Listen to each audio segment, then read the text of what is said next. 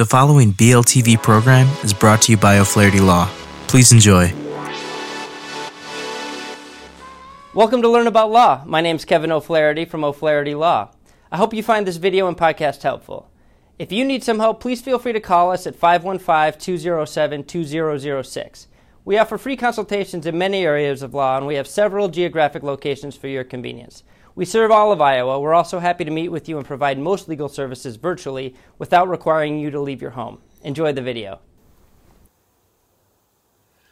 Hi, this is Andrew with Learn About Law, and in this video I'm going to be discussing recent changes to Iowa restraining order laws in 2022. So, restraining orders in Iowa are typically called no contact orders and at times protective orders.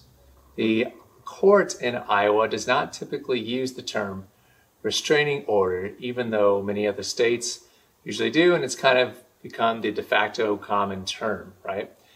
A criminal no contact order is issued by a judge after a criminal charge has been initiated between a defendant and a victim.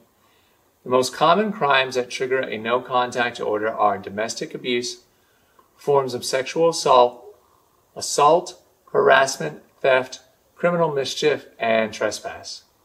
After a judge has issued a no contact order, that means the defendant will be ordered by the court not to have any contact with the victim and their residence. The no contact order includes any person residing with the victim, any of the victim's immediate family, and there should be no attempt to contact the victim through third parties. After a criminal no contact order is in place, the main enforcer of the order is the victim or the protected party. It is largely their responsibility to report any violation that occurs. The victim will have to call the police and try to document any evidence of a violation. Absent the police observing the violation directly, the violation may have to be proven in court later. Now, let's talk about the second type of no contact order in Iowa, which is the civil no contact order. So a civil no contact order is issued by a judge after a petition is filed with the court. That petition has to allege that some kind of domestic abuse has occurred. Upon receiving the petition, the judge will evaluate if the petition addresses circumstances that give rise to granting a temporary civil no contact order. Once the judge grants a temporary civil no contact order, the judge will notify the police to serve the defendant of a no contact order. A hearing will also be set for the defendant to contest the grounds the civil no contact order was issued under. At that hearing, the victim will have to present evidence of why the no contact order is necessary. The defendant also gets the ability to present their own evidence and cross-examine.